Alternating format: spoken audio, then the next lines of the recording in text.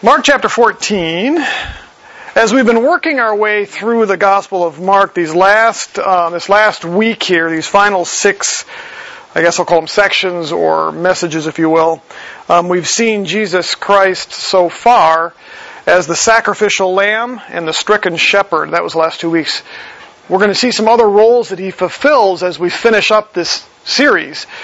And today we're looking specifically at the rejected Messiah, one of the other roles that Jesus fulfilled. In Psalm chapter 118, verses 22 and 23, King David wrote this, and it's what's referred to as a messianic psalm. It means that the psalm is specifically about the Messiah. It says, "The stone which the builders rejected has become the chief cornerstone. This was the Lord's doing. It is marvelous in our eyes."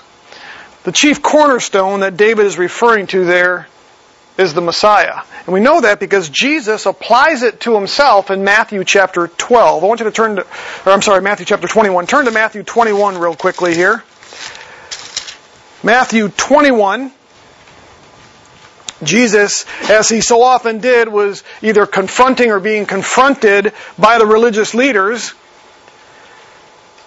He had just recorded for them the parable of the landowner, which is basically where he is rebuking the leaders of Israel for rejecting their proper headship and leadership over Israel, and basically had told them that the kingdom was going to be yanked out of their hands and given to somebody else. And he says this in Matthew chapter 21, verses 42 and following. Jesus said to them, "Did you never read the Scriptures?" That's basically his way of saying, don't you get what's there? He knows they've read it. But basically he's saying, you don't understand what's there. He says, "The stone which the builders rejected, this became the chief cornerstone. This came about from the Lord, and it is marvelous in your eyes." So he quotes David's words from Psalm 118. And then he says to them in verse 43, "Therefore I say to you, the kingdom of God will be taken away from you and given to a people producing the fruit of it. And he who falls on this stone will be broken to pieces, but on whomever it falls, it will scatter him like dust." Basically, that was a condemnation of the Pharisees, telling them that you've rejected the chief cornerstone, you've rejected the Messiah, and because of that, the kingdom of God will be ripped out of your hands and given to somebody else that will cause it to produce fruit. We know that to be, ultimately, at this point, the church. This theme of rejection is one that Jesus brought up often. Go back to Mark. I want you to turn to chapter 8, verse 31. Mark chapter 8, verse 31, Jesus told his disciples, and he began to teach them that the Son of Man must suffer many things, and here it is, be rejected by the elders and the chief priests and the scribes, and be killed, and after 3 days rise again. Turn over to chapter 9, verse 31. Jesus repeats this. For he was teaching his disciples and telling them, the Son of Man is to be delivered into the hands of men, and they will kill him, and when he has been killed, he will rise 3 days later. Turn over to chapter 10. In verse 33. "Behold, we are going up to Jerusalem, and the Son of Man will be delivered to the chief priests and the scribes, and they will condemn him to death, and will hand him over to the Gentiles. They will mock him and spit on him and scourge him and kill him, and 3 days later he will rise again." Do you see a theme there? Jesus repeatedly told his disciples that he was going to be rejected and ultimately condemned by the religious leaders. And that's ultimately the focus there. It's interesting he doesn't really mention Israel rejecting him. We know that they ultimately do. But his focus was on the leadership rejecting him. They were the ones that should have known. So as we look at our passage today, Mark chapter 14, we're going to see this play out. The chapter revolves around the trial of Jesus by the Sanhedrin, which is the supreme court of Israel. We're going to see him rejected by Annas, the former high priest. We're going to see him rejected by the Sanhedrin, which was the ruling body, the Supreme Court. We're going to see him rejected by Caiaphas, the high priest. And then we're ultimately going to see him rejected by Peter. And so the theme of the passage today is the rejected Messiah. Why don't you go ahead and just look with this, if you will, at Mark chapter 14 with me. It says in verse 53, they led Jesus away to the high priest, and all the chief priests and the elders and the scribes gathered together. That's ultimately after Jesus' arrest. We know that took place. What Mark does not include here is an event that took place between the arrest and being taken here to the high priest. I want you to look with me at John chapter 18. We're going to cover that just briefly here. This event happened to involve being taken to the house of the previous high priest. That's the house of Annas. Now the reason for this is, even though Annas wasn't really the high priest, his son-in-law was now the high priest, he was still referred to as a high priest, much like we refer to ex-presidents as what? Presidents. If you were to see President Obama walk in today, we would refer to him as President Obama. They continue to wear that title. Well, Annas continued to wear that title. John chapter 18, in verse 13, we read these words.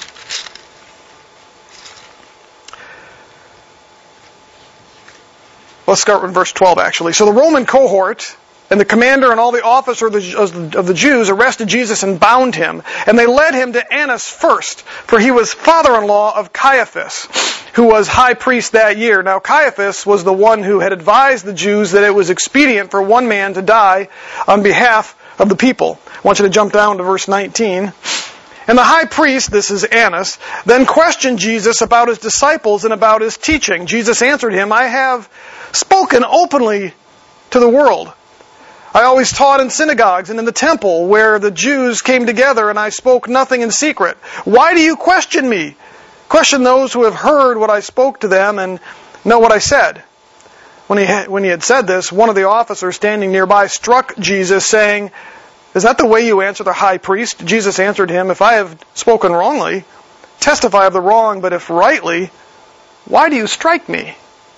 So Annas sent him bound to Caiaphas, the high priest. So after the arrest of Jesus, we see that they take him to Caiaphas.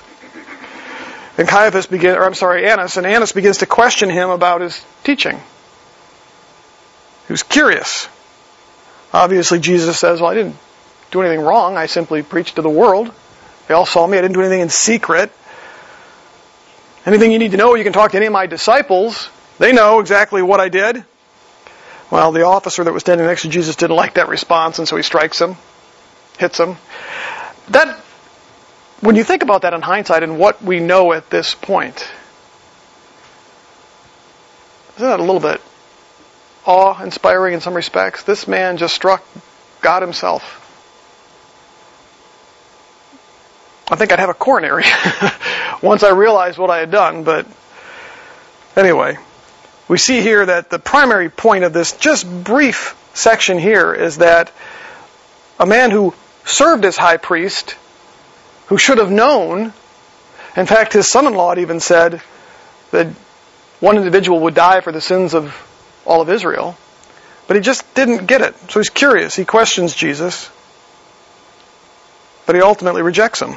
You notice that it says at the very end that he sent him away. He sent him off to his son-in-law, Caiaphas.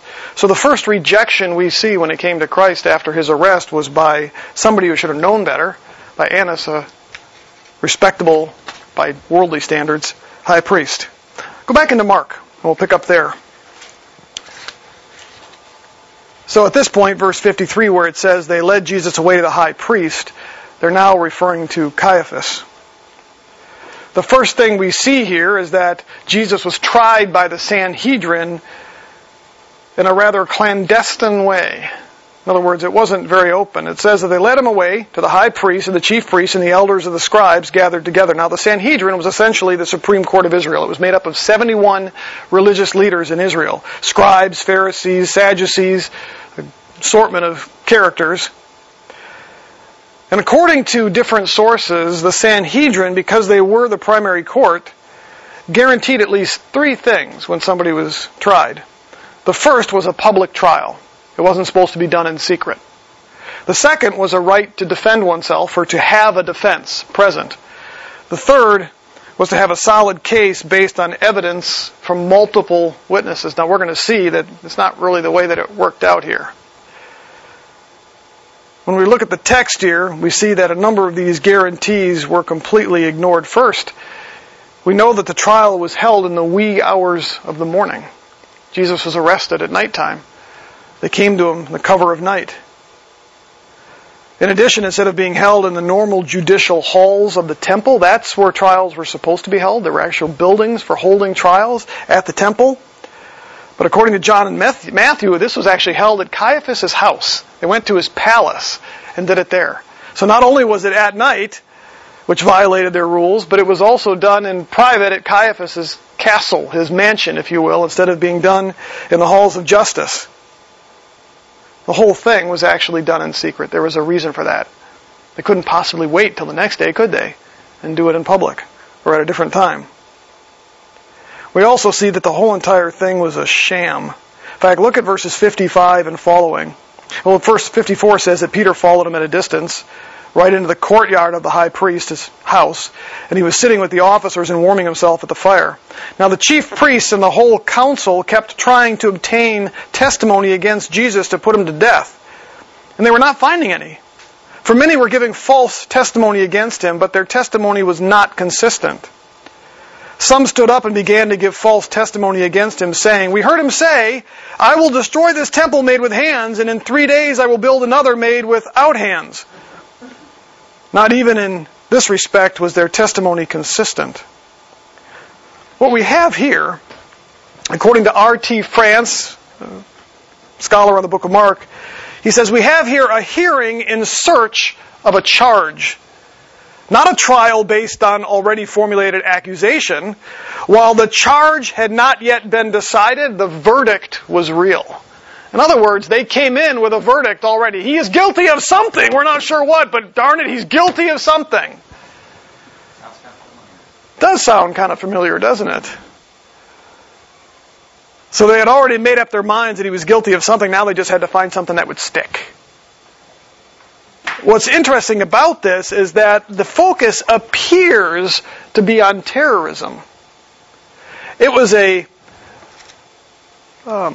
I'll call it a federal crime to plot against the state in Rome, and it was a crime that ultimately required the death penalty.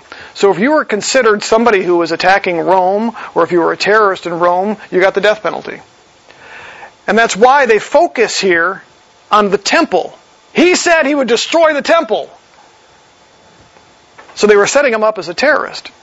Partly the reason for that was that the Sanhedrin didn't have any ability to sentence somebody to death.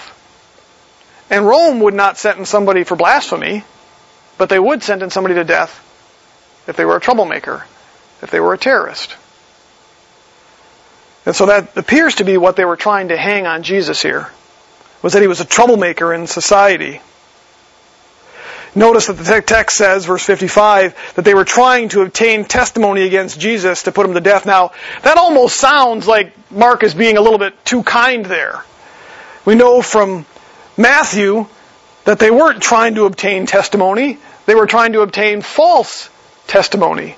Matthew tells us specifically that these leaders were trying to find people that would lie on the witness stand against Jesus. They weren't interested in finding testimony. They were interested in finding people that would hang Jesus. So again, Mark is being a little bit kind here by simply saying that they were trying to obtain testimony. It's pretty clear even in Mark, however, that what they were interested in was false testimony. But you notice that it says that they couldn't even get these guys to agree. Isn't that usually the case it is with false testimony? Nobody can get their story straight. And that was part of the problem here, is none of the testimony seemed to line up.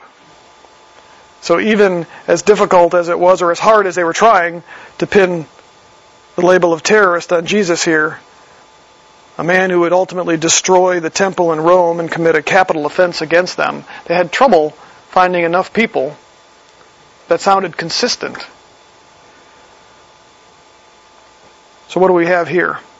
Well, ultimately we have the leaders here, the scribes, the Pharisees, the highest court in the land, ultimately rejecting Jesus as Messiah as well. This is exactly what Jesus prophesied. These people, I will be handed over to them. They will reject me. They will ultimately condemn me. They're not done with them quite yet. But Mark moves on to a third group or individual here who also rejects him, and that's the high priest, Caiaphas.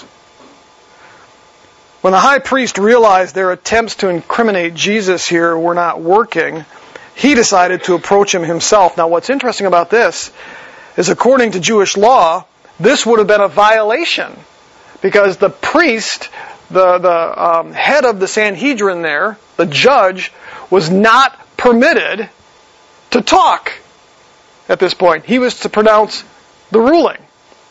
He was not supposed to question the witness, so we have, again, another violation. Apparently, he just got frustrated because the efforts of the rest of them, they just weren't getting the job done. You can almost just see him shaking his head and going, fine, I'll do it myself. So he steps down. He actually walks up to Jesus himself. It says in verse 60, the high priest stood up, came forward, and questioned Jesus, and he says this, do you not answer? What is it that these men are testifying against you? But Jesus says kept silent and did not answer. So the high priest then just decided to cut right to the matter and ask him outright. All right, let's just cut to the chase. Verse 61. Again, the high priest was questioning him and saying to him, are you the Christ, the Son of the Blessed One?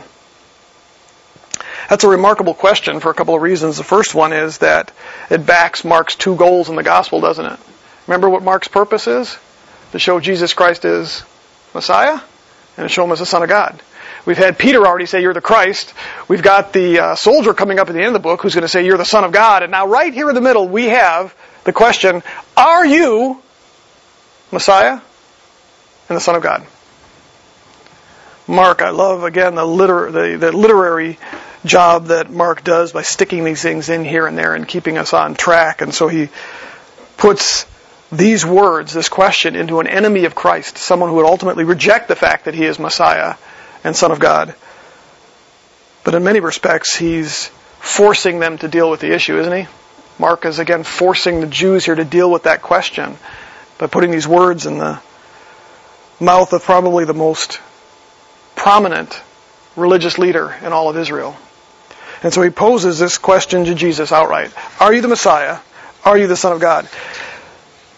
The second thing that it reveals about this and why it's kind of remarkable is that this indicates that the high priest was aware that the Messiah was also the Son of God, which was debated among the Pharisees and the scribes.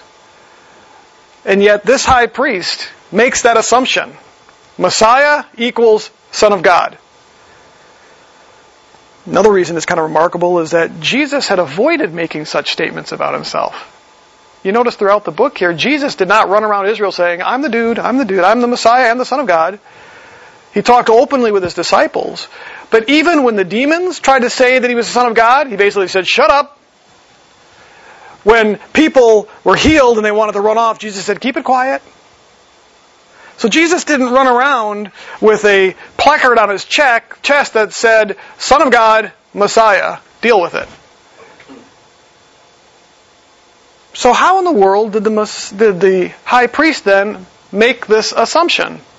Well, it's pretty clear that word had made it throughout Israel, through the populace, that they had assumed that maybe this just is the Messiah and the Son of God. Jesus didn't have to say he was, because people saw it in what he did, in the way that he taught, in the ways that he behaved.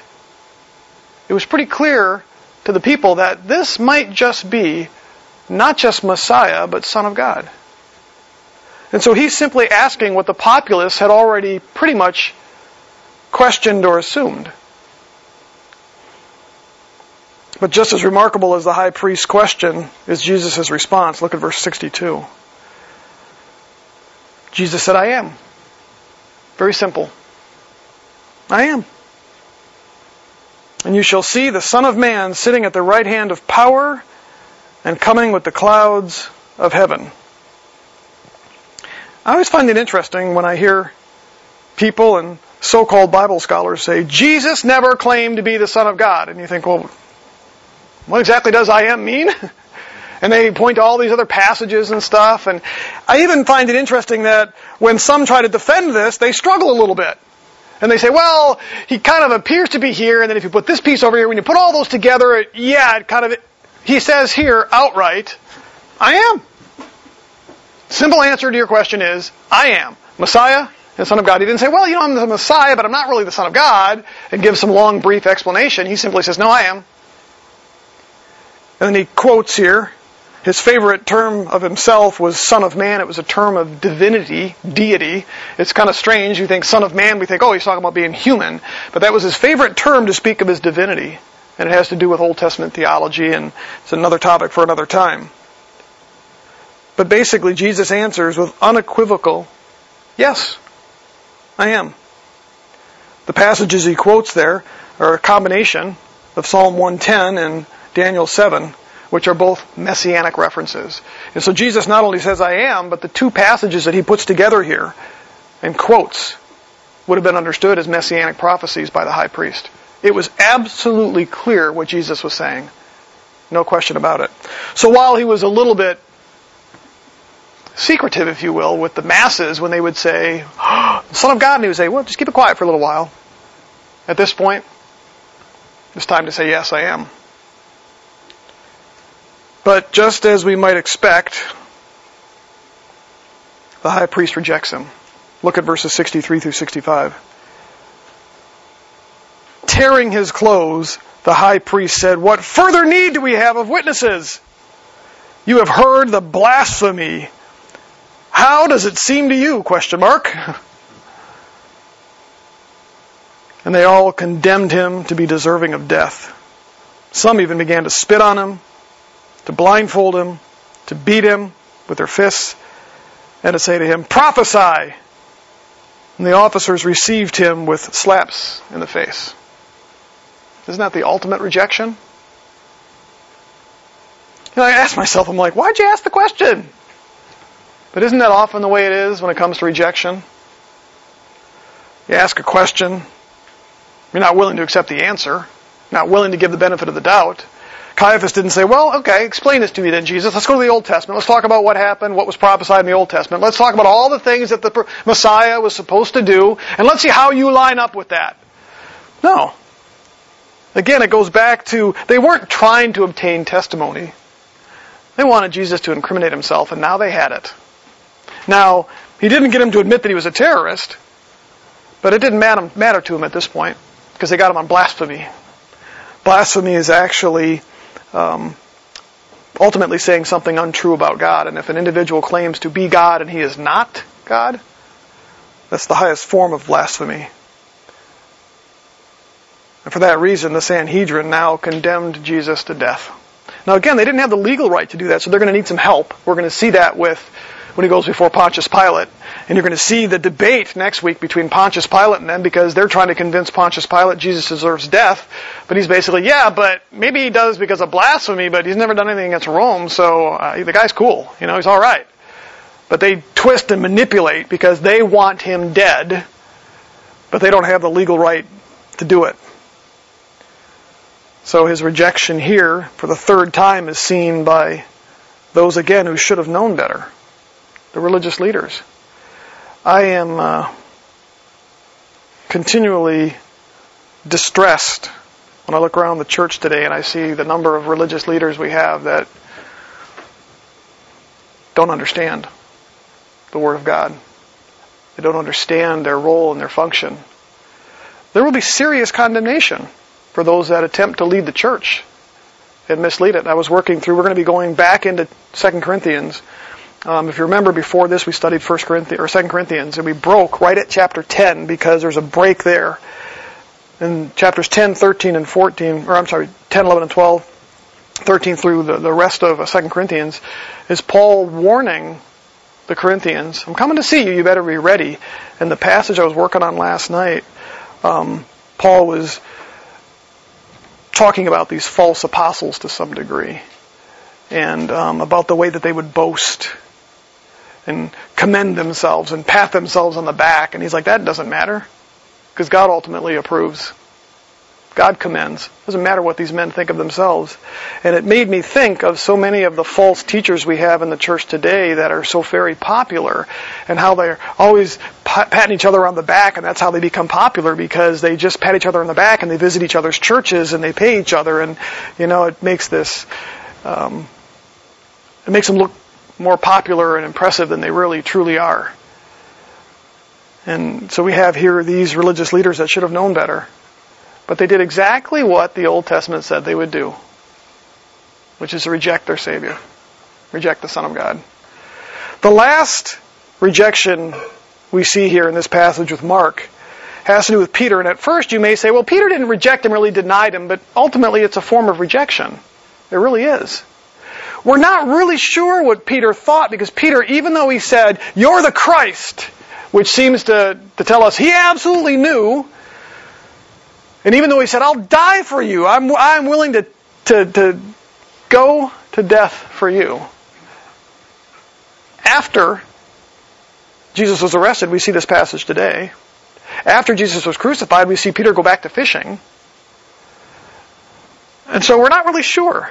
I think Peter didn't come to what I'll call genuine faith until after the resurrection of Christ.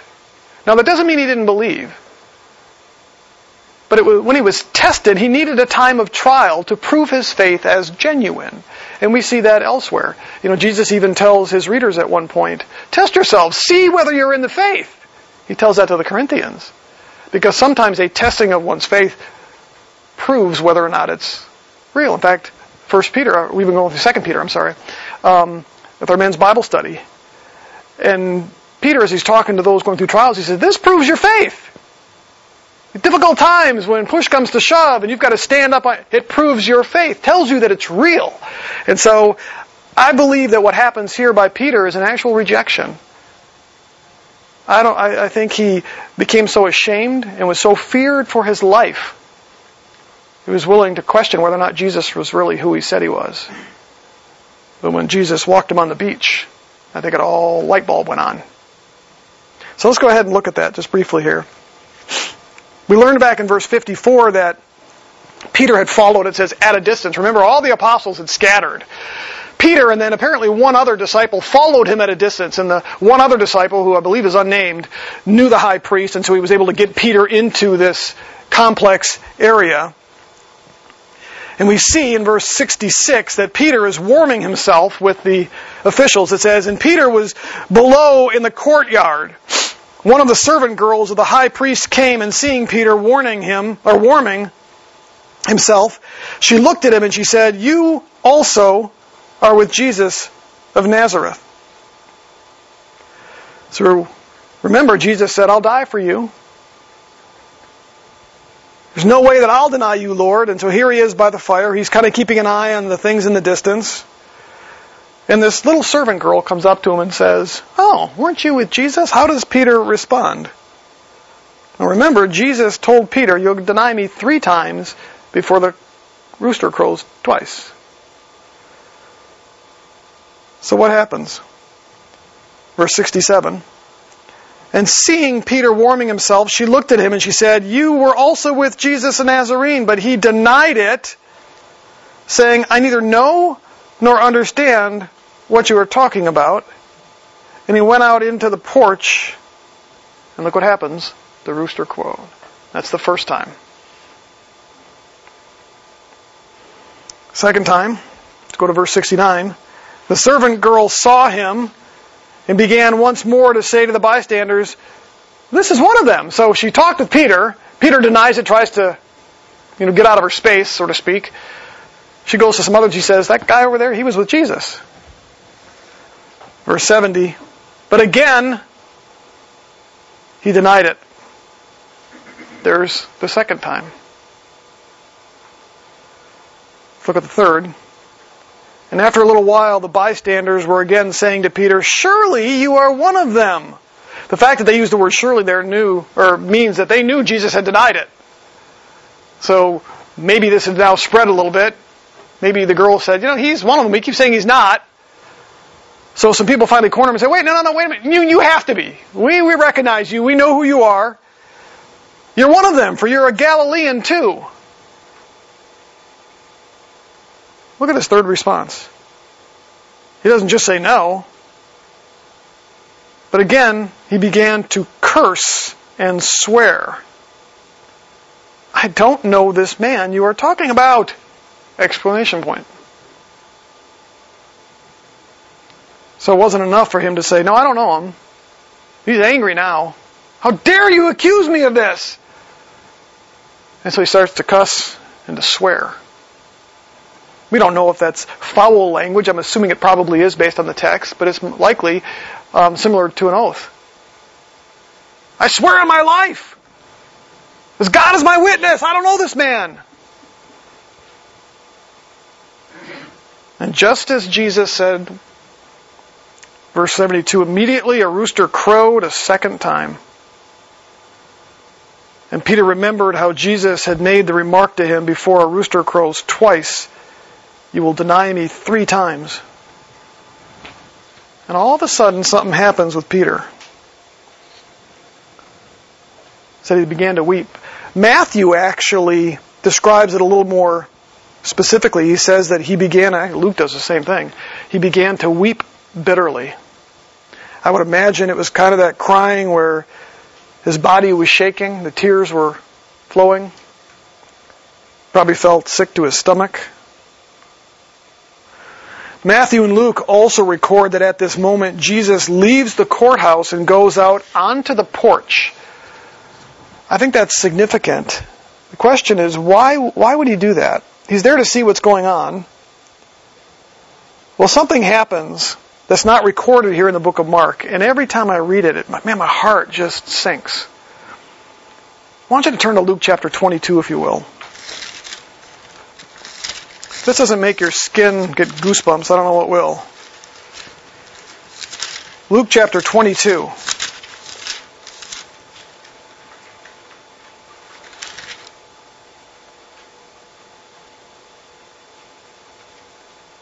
Verse 60. But Peter said, man, I do not know what you are talking about. This is when he was cursing and swearing. Immediately, while he was still speaking, a rooster crowed. And the Lord turned and looked at Peter. And Peter remembered the word of the Lord, how he had told him, before a rooster crows today, you will deny me 3 times. Did you catch that? The Lord is off in the distance. At this point, he's been beat, spit on, slapped, cursed, rejected. Peter was a little closer, denies him, tries to get away a little bit, still a little further away. But as soon as that rooster crowed, Jesus' eyes and Peter's eyes lock. Jesus just looks at him. Can you imagine what that must have been like? Can you imagine what the look on Jesus' face must have been like? Peter was probably the closest friend Jesus Christ had on this planet. Maybe John, you could argue, the one Jesus loved. But he was at least in the top 3. He ranked. He was certainly the most vocal about defending Jesus. He was the one that said, Jesus, no, you can always count on me. I won't reject you. You can count on me. I will go to death for you. You can bank on it. And so that rooster crows. Jesus hears it. He knows exactly what happened. And all he does is look over at Peter. Peter left because he didn't want Christ to see him. Isn't that often the way it is? Why is it you see people, when they're charged with crimes and they come out of the courtroom, they're covering up their heads with their jackets and their coats. They don't want you to see their face. There's the shame, the disappointment there. This reminds me of when I was in high school, my dad and I didn't get along very well. I was arrogant, rude, boastful, proud. So we would fight all the time. And remember this time where we had gotten in a pretty significant argument. And I had gotten into some trouble and some other things, and life was not good at this point. And I remember we got in this pretty nasty argument, and I was bad-mouthing Dad and some other things. And he disappeared. He just left. Went down the hallway. I didn't really see where he went, but the bedrooms are down the hallway. And I remember I'm sitting in the living room, and I think I was watching TV or something. And I was feeling pretty, I wouldn't say proud of myself, but pretty, puffed up with pride or whatever you want to call it. And I think probably 10, 15 minutes went by. And all of a sudden my mom appears. And she's standing in the entrance to the living room. And she just kind of looked at me, and she said, I want to tell you something. She said, I've been married to your dad for X number of years. And she said, I've never known him to cry. Never. Didn't cry when his sister died. His sister, she was a nun in the Catholic Church. Dad had 8 brothers and sisters. And I remember when she died. I remember it was hard on Dad. But she said, he didn't cry when his sister Mary died. I said, in fact, when his mom died, I didn't see him cry at the funeral either. But I want you to know, right now, he's down in the bedroom, and he's crying. Man, I sat in that chair, and I think I probably shrunk. I just looked at her and said, fine. Puffed up with pride. But inside, man, that cut. That just cut. Talk about the shame I felt. I wasn't willing to admit it. I just wanted her to go away. I don't want to think about that. To think that I caused Dad to cry for the first time that Mom had seen him do it. I imagine as Jesus looked at Peter and Peter saw that glance, just ran out of there. Couldn't stand the thought of Jesus looking at him after he had betrayed him.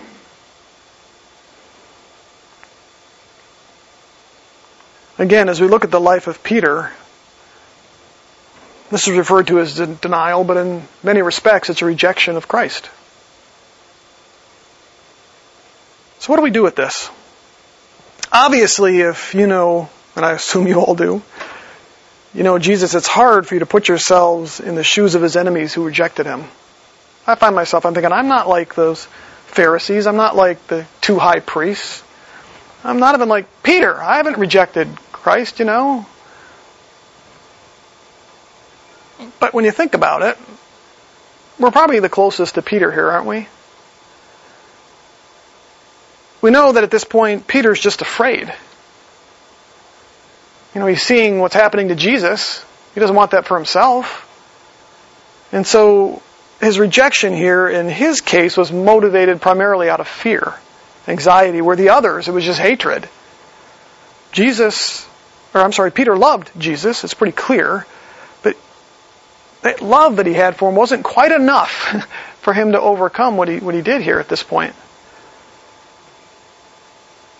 So fear got the best of Peter, and he did something that he regretted, obviously. He wept bitterly here. He ran out. We might never face a situation like he did. We've talked about this before, the persecution that we see escalating in so many parts of the world. Just this week alone, I saw numerous articles on the continued persecution of the Chinese Christians and how difficult it's become for them. The physical abuse, everything else. Nigeria has become a hotbed. Iran has become another hotbed again. Persecution in India has been escalating. So we now have the 2 largest countries in the world that contain the population of almost half the world are escalating their persecution against Christians. They will face this. There's no question. They do on a regular basis. I don't know if we will. But what's interesting about this is we may never face something as serious and severe as Peter did here. But there are some subtle ways that we oftentimes deny Christ, aren't there? Think about it for a moment. Maybe we don't always share the gospel because we're too embarrassed or worried that it might offend. You ever find yourself in that position where you know somebody that doesn't know Jesus and you're just, you're a little embarrassed maybe to talk about the gospel or religion with them? Why is that? Paul said, I'm not ashamed of the gospel. Why? Because it's the power of God unto salvation. And yet, I'll be the first to admit, there's times where I don't share the gospel and I know darn well I should have. For any number of reasons. And sometimes it's because I don't want to cause some uneased tension between me and my coworker. And I've shared with you recently how I continue to pray that God would open my eyes to that a little bit and give me more opportunities. And He's been doing a neat thing and allowing me more opportunities to share. Maybe we back down or we remain silent when we are confronted over our biblical values. It's interesting watching what's happening within the church when it comes to the whole LGBTQ thing. There are many Christians who don't want to appear bigoted, and so they're afraid to say, no, I think it's wrong. They just want to remain quiet. Or they say, well, that's a side issue. No, it's not a side issue, folks. If somebody says they love the Lord Jesus Christ, but they continue in that lifestyle, there's a problem. So it isn't just a minor issue. It's at the heart of the gospel. But sometimes we just back down, want to remain silent, don't want to rock the boat. That's a form of denial. We're supposed to be a light. We're supposed to stand up. Doesn't mean we have to run out there and protest at pride festivals or stuff like that. But certainly, when the time comes and we have an opportunity to speak openly and honestly about God, we need to. How about this? Maybe we act or speak in ways that defy our position in Christ. You think sometimes maybe we do things that make Christ look bad? Isn't that a form of denial in some respects? Because Paul says we're supposed to, in Ephesians, we are supposed to live according to our calling. What happens when we don't live according to our calling? What happens when we don't live in a way that honors Christ? Well, we're no longer living according to our calling. That is a form of denial, if you will. It's a form of rejecting the one who's died for us. Now, not in the sense of loss of salvation, but certainly not living in a way that speaks very loudly, I love Jesus Christ. I recognize Him as my Savior. So again, I think it's maybe a little difficult for us to put ourselves into a passage like this in terms of rejection until we sort of sit back and say, well, we're kind of like Peter in some respects at times. At least if you're anything like me. That's one of the prayers that's been on my heart recently, is that I think I've become much too comfortable sometimes, and need to not be so afraid of rocking the boat or what people might think. And instead, proudly and boldly confess, no, I love Christ. I love what He stands for. It may make me look like a bigot at times. It may make me look judgmental at times. But I will try my best to be gracious and kind in the way that I represent Christ. But I don't want Christ to ever look at me and say, you know what?